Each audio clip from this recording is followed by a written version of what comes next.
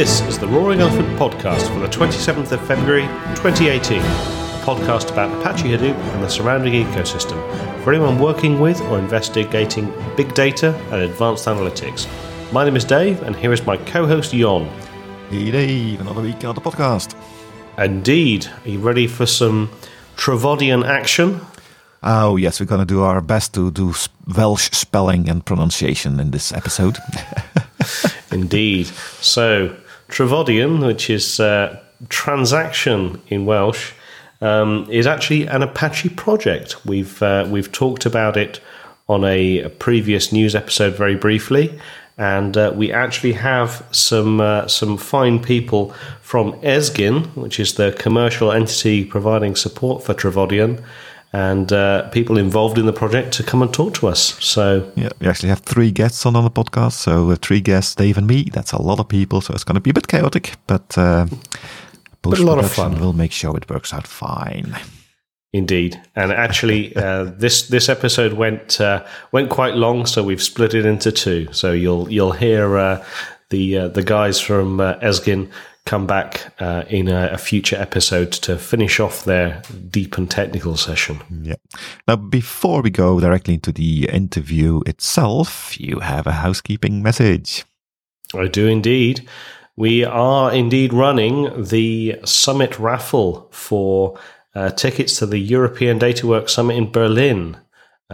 We've done this a couple of times before, so long-term listeners will be familiar, but just in case, if we've got any new people out there, if you want a free ticket to the DataWorks Summit that covers your entry, you'll still have to pay for your own accommodation and transport, of course, but a free ticket for entry, then what you can do is somehow promote the podcast. Now, the easiest way to do it is to probably tweet about the podcast, tweet about maybe one of our episodes. We do have some rules and some guidelines that you can connect and see our Summit raffle page, and that'll give you some ideas about other things that you could also do. Yes, and as Dave said last time, don't delay, tweet today. Absolutely. My new catchphrase. Okay, and with that said, let's start the interview with Travodian. Enjoy. So today we have our first, at least I think it's our first, recording where we have 3 guests joining us. In this particular case, we have Rohit Jain, Ken Holt, and Ro Karlamundi, which I've probably horribly butchered, and I apologize in advance, all from Esgyn, which is a new startup based around Apache Travodian. So first of all, welcome everybody. Hello. Thank you. Thank you. All right. So perhaps we'll run through a few introductions first. Maybe we'll run through in order. So perhaps Rohit, do you want to introduce yourself to the audience? Sure. So I'm Rohit Jain. I'm the Chief Technology Officer for Esgyn. And Ken. Nice. Hello. So I'm Ken Holt. I'm the Chief Operating Officer for Esgyn, and some people also refer to me as the Chief Naming Officer, which we can talk about a little later if you wish. I like the sound of that already. Okay. And last but definitely not least, Rao. I'm Rao Karlamundi. I'm one of the principal architects at Esgyn. I also had pre-sales team for Esgyn. So, if I understand correctly here, the whole company is down at the moment because you're all on the podcast. The company is a little larger than just the 3 of us. All right. So, I mean, I first came across Apache Travodian when I saw the announcement that you just reached top-level project status. And, I immediately thought, well, I hadn't heard of Travodian before. So I went and started to take a look at it. And lo and behold, a whole new world opened up. So perhaps you could, Rohit, maybe you could start by talking a little bit about Travodian, where it came from and how long it's been around. Sure. So you might have heard of tandem computers. So these were fault-tolerant computers running on a massively parallel MPP platform. So we we started out there, and we started with a product called Nonstop SQL in 1987. And so that essentially is the heritage of Trifolium. Essentially, we were in the OLTP market, transactional market. As you know, tandem computers were used for that purpose. And then over time, we actually introduced a more parallel engine called Nonstop SQL MX, and that actually is where the code base comes from. And that SQL MX also was used in later years as an enterprise data warehouse. So it went into the market, and we competed against the likes of Teradata and so forth, even in the enterprise data warehouse market. It was used internally by HP for its IT for a very large enterprise data warehouse, which is still used. It still uses for it. And we took it from the Nonstop infrastructure and essentially moved it over to a Linux-based infrastructure, and internally the project was called Sequest. So this is a product that essentially has seen OLTP workloads and experience with that, and as well as BI and analytic workloads. It has about 120 some patents that we have gotten on the code base on the technology that's in there. At that point, in about 2014. HP decided that we wanted to get into the open source market, and we wanted to leverage this code base, and we figured that we would position it for a transactional, database in the open source area, which would complement very well with HP Vertica, which was really targeting the analytics market. And so that's the positioning we had at that point. And so we introduced the code first actually just as an Apache 2.0 license, and then eventually we open sourced it as part of Apache in 2015. And so that's where how Apache Trifolium came into being. So, I mean, Ken, obviously you're all from Esgin. So how does Esgin fit into the world of Apache Trifolium? Yeah, I think the best way to describe that is after HP had open sourced Trifolium to the market, we were then, if you remember at the time, HP was going through a major reorganization and splitting into two different companies at the time, HP Inc. and HP Enterprise. And we were a small engineering team, essentially looking for a home within one of those two companies. And ultimately, it didn't quite work out. And along the way, we proposed internally that, this technology has been open sourced. This team is still intact, and we're ready to basically spin out from HP and start up our own company and try and really make Trifolium successful. So since HP was going through such major restructuring internally, we basically got executive approval to do exactly that. So we went out and found some funding to start up the company, and in July of 2015, we founded Esgin. So Rohit and I and a few other people were the co-founders, and we've been going for coming up on 3 years this summer. Fantastic. So it really was a sort of the sort of project that everybody dreams of. An engineering team that sees the real power of what they're doing, and gets together and forms a company based on the belief. Yeah, absolutely. I mean, this team, I often joke that I feel like the new guy still. I mean, I've been with the team for 20 years, and most of the team, we do have some new players, obviously, but most of the core team has been together for a very long time. So we're a very tightly knit team. We know each other's foibles, and we work together very well. But absolutely, we saw this just tremendous opportunity to leverage the amount of technology and IP that HP released as part of open sourcing Trafodion was really unprecedented, I think, to do that. And so it was a wonderful opportunity for us, and it just happened to work out perfectly from an HP perspective. I think if HP had not been going through the transition it was going through, we may not have had that opportunity. So it really was just a perfect set of events that came together. So, yep. Yeah, sounds like it. So that's interesting. Actually, you mentioned that a lot of the core team have been together for a long time. So when Rohit was talking about the evolution, all the way through Nonstop, SQL MX, Sequest, and everything else, really the team's been together through pretty much that whole journey. Yes, essentially. Obviously, since we founded Eskin, we have hired some new people, primarily in sales and things like that. But the core engineering team has worked on several generations now of this technology, and as I said, many of the core team certainly have a longer tenure than I do. I think Rohit has maybe something like 35 years of experience, and so my 20, as I said, makes me still feel like the new guy on the block with regards to that.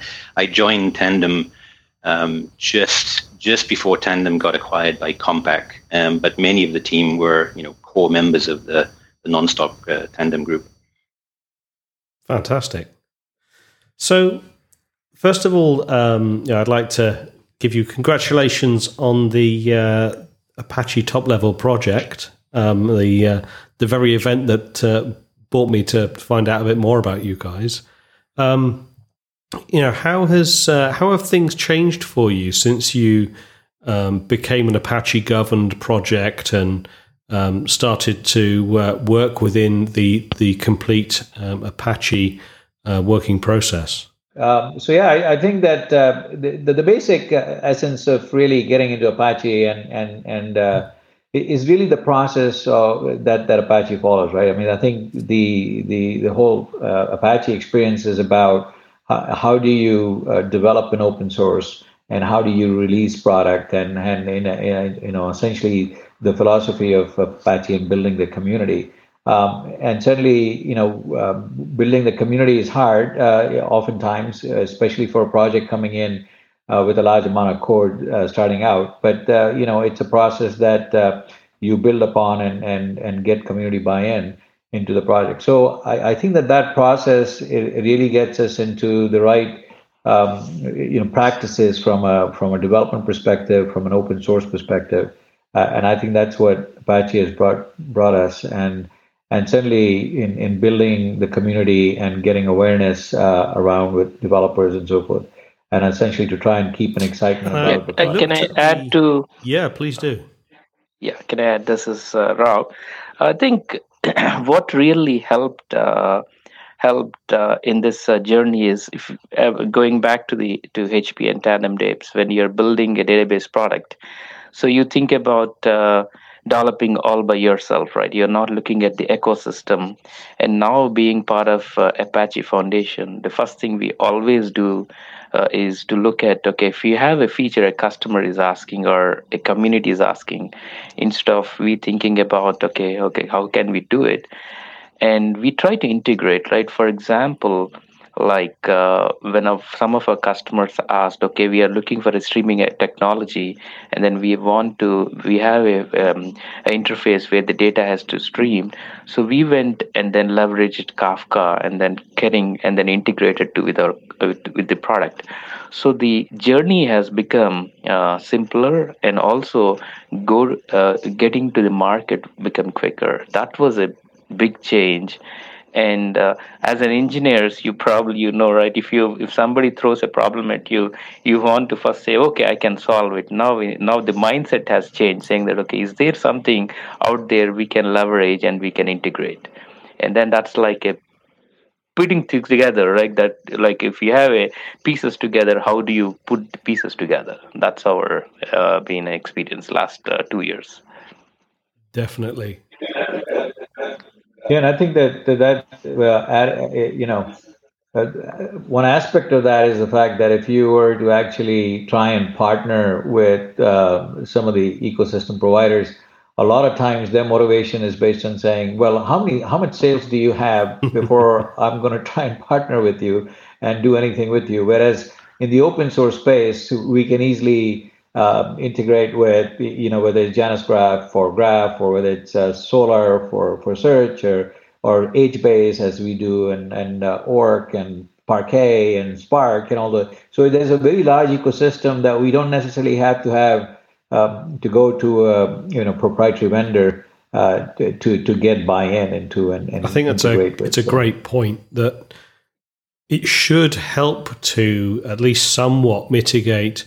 A lot of organizations suffer from not invented here syndrome, and I think the open source generally and the Apache ecosystem especially, I think, is a really great way to try and mitigate some of that and provide people easy options to integrate into, expand the toolbox. You don't need to develop everything yourself.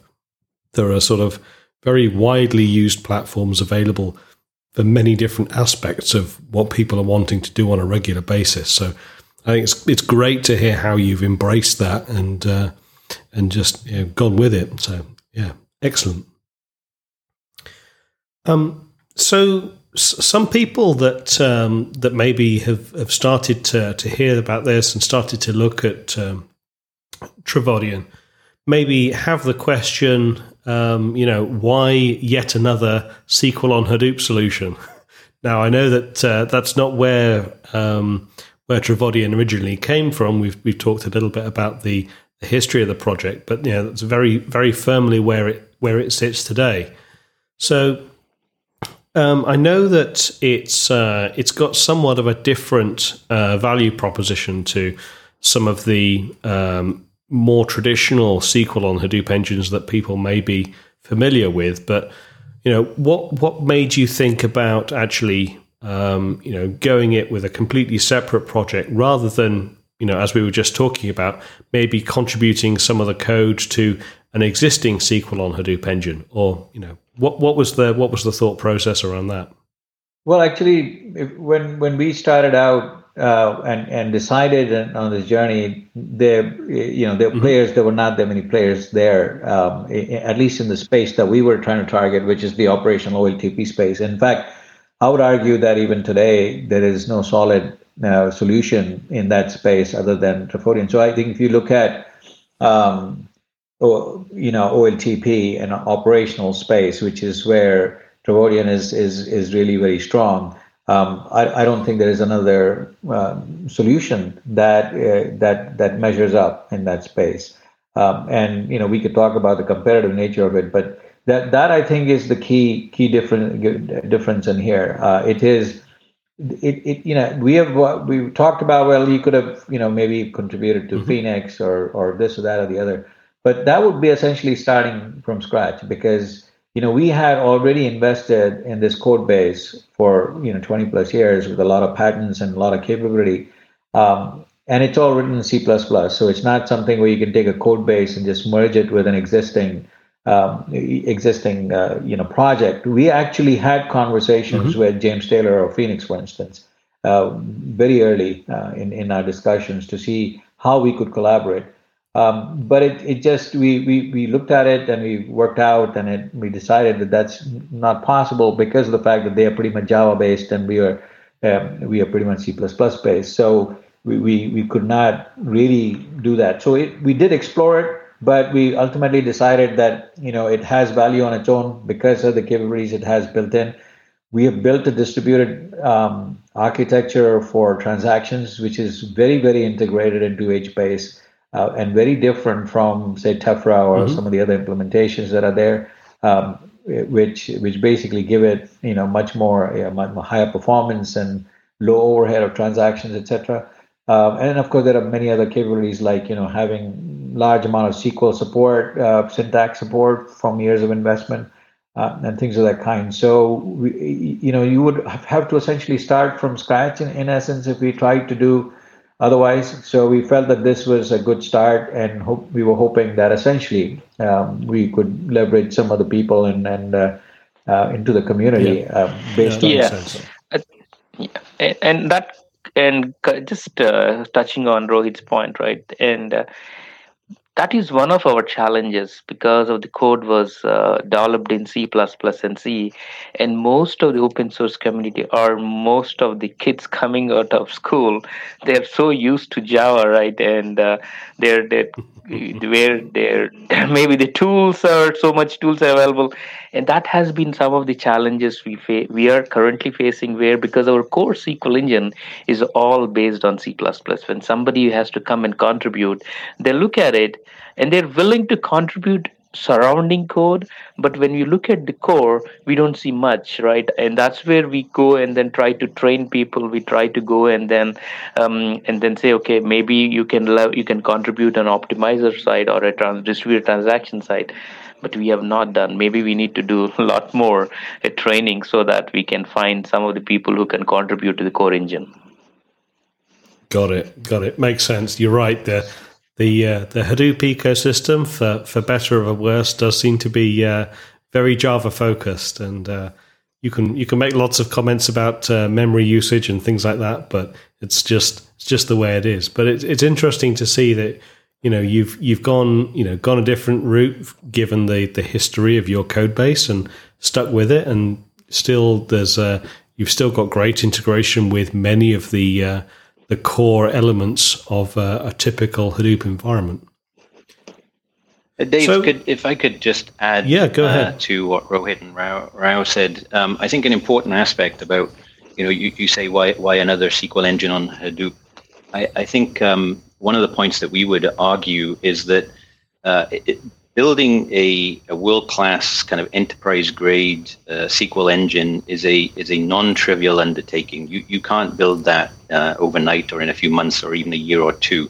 It takes decades. If you look at the investment that companies like Oracle and IBM and all of these other companies have put into their products to make them as capable as they are today, and so the code base that was contributed to Apache with Trifodion is essentially a world-class database engine that's had years of investment, hundreds of millions of dollars that have gone into it over the years.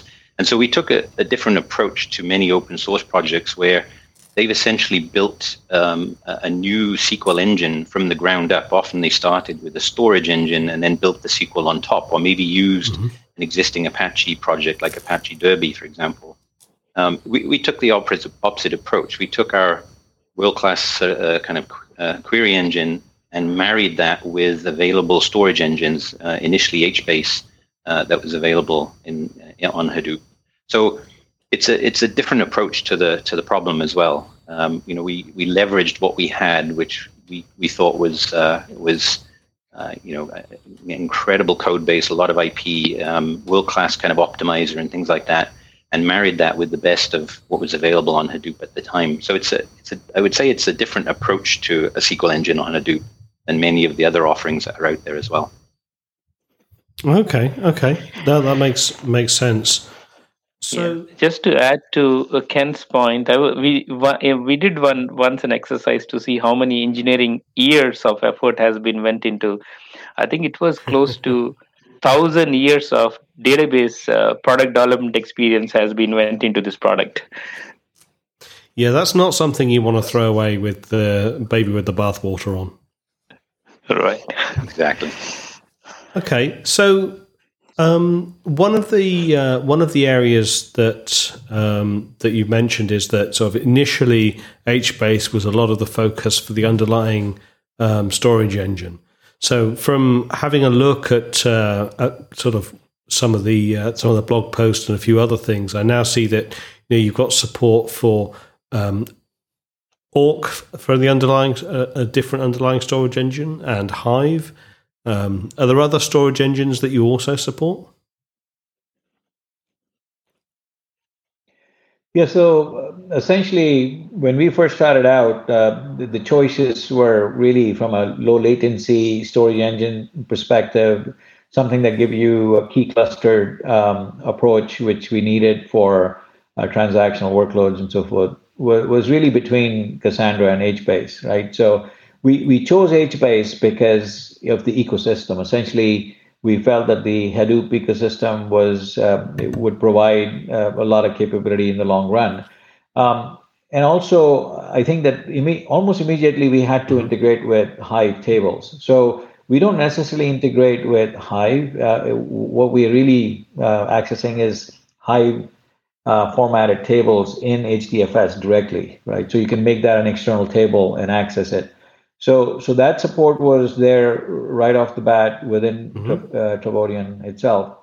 Now, since then, of course, what we have done with EsginDB, which is really the commercial part of Travodian. Now, just to give you a little difference of what EsginDB provides over Travodian is essentially it provides a database manager, right? So that you can manage your production infrastructure. It provides things like multi-data center support with full distributed updates as well as multi-master type updates. So you can have two data centers where the writes are happening and being replicated to the backend on the other side. We have an appointed-time recovery and all the kinds of things that you expect for an enterprise class mission-critical database. So you wouldn't find all that in any other operational solution on Hadoop. So that we had already built upon and built out as part of EsginDB. But then what we also found was, of course, our customers really, while operational is an opportunity, really a lot of folks wanted to do analytics and all that. And of course, we had the capability to do that. We had done enterprise data warehouses, and it still runs HP's enterprise data warehouse. So we had the capability. The only reason why we hadn't explored that initially was because of HP Vertica. We didn't want to compete with them. So then we did expand into supporting Apache Orc for BI analytics workloads, and now we support Avro as well as Parquet. So because of course there's a lot of Cloudera customers, so Parquet becomes important. So those are storage engines that we support today as we expanded to. So. And that's to answer your question. Just to add to Rohit's points, I just want to say, from the get-go, because I worked on this stack from all the way from storage engine to the connectors. If you look from the get-go, the way this engine has been architected is like you can say the 3-layer architecture where you have, if you are going from bottom up, you have a storage layer. We used to own our own storage layer. And then we have a SQL layer where you have optimizer, runtime engine, distributed transaction manager, workload manager. Then you have a client layer where you come in ODBC, JDBC, .NET, Hibernate, those kind of. So from that perspective, what we have done is, because this is a 3-layer architecture, all we have done is replaced our own proprietary storage engine and attached to any other storage engine. For example, we picked HBase to support transactions, and then we could have easily expanded. For example, we added Arc and then Parquet, and then it could be anything else, right? So that's where. But from the code perspective, the top two layers are still same. They didn't change. It came from last 20 years, proven technology. The only thing changed in the bottom layer. Got it. So obviously, Travodian is very focused around the OLTP world. I know the website mentions web scale SQL on Hadoop. And so obviously scalability and performance are sort of two of the key elements that Travodian is really focused on. Now, obviously the mainstays in the OLTP space are people like Oracle and Teradata. So how do you go up against the behemoths in this industry? And what sort of customers are looking for a migration to something like Travodian? Yeah, because let me cover some of the use cases where we are shining, right? We if you look at one of the interesting thing we found out in this journey was when we were part of HP, and some of the HP has this discover every year so that we can go and then showcase the new products coming onto the market. And then we had our own booth, and then Travodian was being displayed. So one of our CTO of HP China was visiting, and then he was visiting and said like, oh really, you guys can do this? Okay, I have two use cases for you. Can we do a POC with these two customers? So this was very interesting. Was one customer was a telco customer, another was an IoT customer, where the IoT customer, a lot of data. It's a public transportation system where the data is being generated from the buses, and then they want to monitor, okay, the information about the bus and the driver and the passengers getting in, getting out, and also at the same time they have operators monitoring this the route so that they can real time make adjustments, and also wanted to keep this data for a longer to do some deep analytics. So that was one use case. And then Mm-hmm. where they were looking for, interesting thing was they were looking for a lot of rapid ingestion, and at the same time they were looking for real time reporting, which is what we are really good at. Because if you look at, because that's our heritage where we came from, Tandem, where as the data is coming in, and then we can also try to do near real time reporting. And they will also want to keep this data for a longer so that they can do some understand the pattern, so they can adjust the bus routes accordingly. And Mm-hmm. that was use case. And then we have done this journey, and then again they were comparing us from the oracles and with us. But the real, if you look at from the ingestions perspective, like it was not in millions but it was in thousands. And then another thing they were seeing was, because they were looking for a scale out architecture, and then this engine can scale because of the MPP nature capabilities, it was able to scale out pretty well. And then which was, and we were able to um, solve all the SLAs they were looking at it, and then it was successful there. And also one of the things, the other use case, telco, which was mainly from, they already had made this journey of investment into Hadoop and HBase, where Mm-hmm. they were looking at a monthly billing cycles. This is a telco, and they were looking for a SQL engine which fits really well on HBase with update capabilities, right? So then they looked at us and then say, okay, this engine fits well, and then why don't we do this journey? And the both POCs were successful. And that's why the our customers our journey with customers in China has started way ahead of US.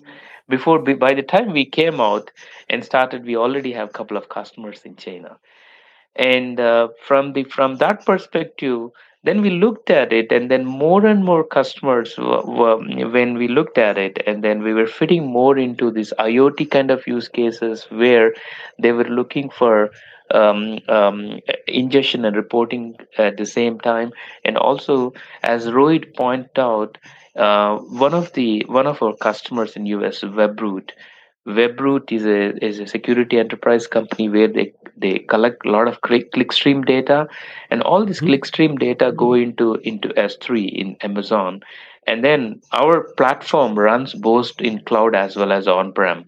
In their case, it runs in AWS, and as the data is being ingested, comes into our box. And they were looking at the same, as the data comes in, they do look at real time. They have a dashboard where they're running a lot of queries, and then they want to check, okay, who is doing where, and then that kind of analysis. And they keep this data for 13 months. And it's all done within our SQL engine on HBase. And then now they are thinking of expanding this data to 5 years so that they can do some deep analytics and data mining. And that's the time we thought of, okay, bringing in a columnar format so that they can do some deep analytics. So what we have done in this journey is, as we learn from customers and we bring in the hot data, you can call it as hot data into HBase, because we provide you transactions up capabilities. And as your data is becoming warmer to colder, we move transparently that data into columnar format of our or Parquet based on the customer needs, then you can do your deep analytics, and then you can take that whatever you learn on that and apply that patterns on the real time, and that closes the whole loop. And this is a customer which is very successful, and then they are in production from last 2 years. And we also have another customer, which is a storage company, one of the biggest storage companies. They had done a journey with Cassandra and Elasticsearch, and they were looking for a SQL engine to cut down their cost, because they were looking at a lot of operation cost in the ELT. And then because they have to move the data from Cassandra to Elasticsearch for reporting, they were looking for one engine where they can do this mixed workload. And then they have done this journey with us. And then that is another use case where the data was coming in, and then they wanted to do the reporting, and then they were successful. And then we have many in different verticals, for example, in finance, because of tandem heritage. And then people know us in finance world because of transaction capabilities, and then we have customers in the finance also. Perfect. And Rao, if I could just add one more thing, Dave, I think you specifically were asking about going sort of up against the likes of Oracle, Yes. and we don't explicitly target our existing Oracle customers today, but customers when they're running up against expansion problems, when they're really starting to deal with big data, they find that expanding their Oracle systems today might just be very expensive, and so they start to look for alternatives for any new workloads or greenfield applications that they might be trying to deploy. Rather than deploy it on their existing Oracle systems, they might look for an alternative. And we had a use case in China. China is a market where big data, I think, really is, it's a reality. Just with the scale of the population and the things that they're doing there, it's big data is a reality there more than it is in other places. I think in other places it's often talked about, but it's when you look at the actual numbers, it's not really big data. But we went head to head with Oracle for a use case in China, and it was an IoT type application where they were looking for a sustained ingestion rate that would just continue 24/7, no end in sight. And on that comparison, just to sort of boil it down to the bottom line, the end result came out as we came out with a 5 times better price performance on that workload compared to Oracle. And I think earlier on in the analysis, they were also looking at IBM DB2. So Trafodion, really kind of proved itself on a big data scale out scenario for a customer who was looking at trying to deploy a new workload, and their existing systems just were already at capacity, and so they had to either expand them or try something new.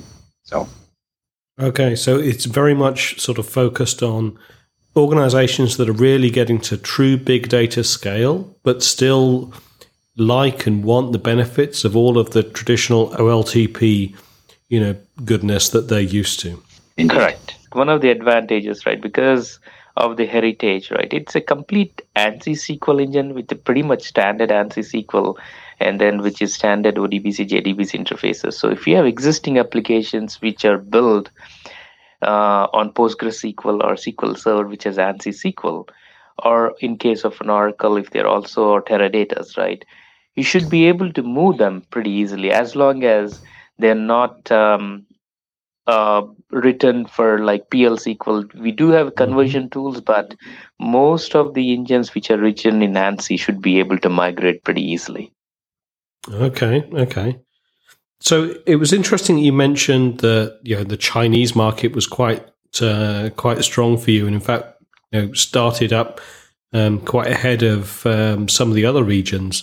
I noticed that if you looking at the sort of contributors list, you've got quite a lot of Chinese members as part of the community. So it's obviously it's really taken off over there. Are you seeing sort of that following through now into other markets, or are they still significantly ahead in China? I think they're significantly ahead on the big data side of things. Just sheer numbers make that kind of a reality. That's not to say that where customers here in the US in particular are looking to. So I think today big data is a reality in China, and in the US, customers are starting to see that this is their future, and they need to be putting systems in place that can really scale out to handle the kind of data that they're looking at in the future. So, I think that from our experience, at least, it's definitely a much more pressing issue for customers in China than it is elsewhere. Some customers, as I said earlier, think they're dealing with big data, and it might be bigger than what they're used to, but it's not. It's not really a big data problem, and so. Having said that, it also depends on how they think about their use cases. I mean, all you have to do is decide to keep data instead of data that you might have been keeping around for 3 months or 6 months to now think about keeping that for 5 years maybe. So you can really do some very deep analytics on that. That changes the paradigm right away. So it depends on how they're thinking about the problem. Yeah, very much so. I mean, we're seeing increased regulatory compliance all over the place is requiring people to start thinking about how they can keep that data for far longer than they ever thought about with their previous architectures. Yes. Agree. Yes, yeah. And then also what we felt was in some of the use cases where in Chinese market, they're trying to at least play with it, because we hear more and more use cases here where we are seeing use cases, they also are interested in doing the journey and doing a POC. If one example which was very interesting, this is a province where it's a toll gate system where as your cars are passing by, right? And in China, looks like if you're in a province, the cars are not supposed to go outside of a province, and because when you're buying your license based on the province, right? So they have to keep track of who is going where. So they have let's say they have hundreds of toll gates in the provinces where you have a cameras capturing the license plate and the driver face, right? So within the 20 seconds where you cross the toll gate, they want to capture this information, and then in the huge database, it's like you're talking about millions of people, right? It's a database, and they want to make sure that it's a valid license plate, and within that 20 seconds, right? That's the real big data where they're really looking at not only capturing data in the background. You're doing a deep analytics to understand the pattern recognitions of images to make sure, okay, the vehicles crossing this gate have a valid are valid or not. So that's where we are seeing when we look at it from those use cases. Yes, and then they look at our technology, and then looking at our performance and then scale out capabilities, we are able to meet their SLAs. So that's the first half of the interview. Lots of great stuff already, and lots more great stuff to come. So thanks very much for the Esgin folks and talking to us so far about Trafodion. Yes, and you might have noticed that I wasn't talking a lot during the interview, but that's because I've yet again upgraded my recording equipment, and I had to take an eye and make sure that all works on the technical side. But I promise you'll hear more of my annoying questions in the second part, which should come out in 2 weeks' time, because next week will be a news episode, of course. Indeed. And with that, that's all the time we have for today. We hope you enjoyed this serving of Trafodion Bite-Sized Big Data. We'll be back next week with a new episode. Until then, go to www.roaringelpha.org where you can find more information, including a feedback form. You can also follow us on Twitter using the @HadoopCast tag, and you can contact us by email to podcast@roaringelpha.org. Send us any thoughts, comments, criticisms, and any other feedback you might have. Until next time, my name is John. And my name is Dave. And we look forward to talking to you next week. See you then.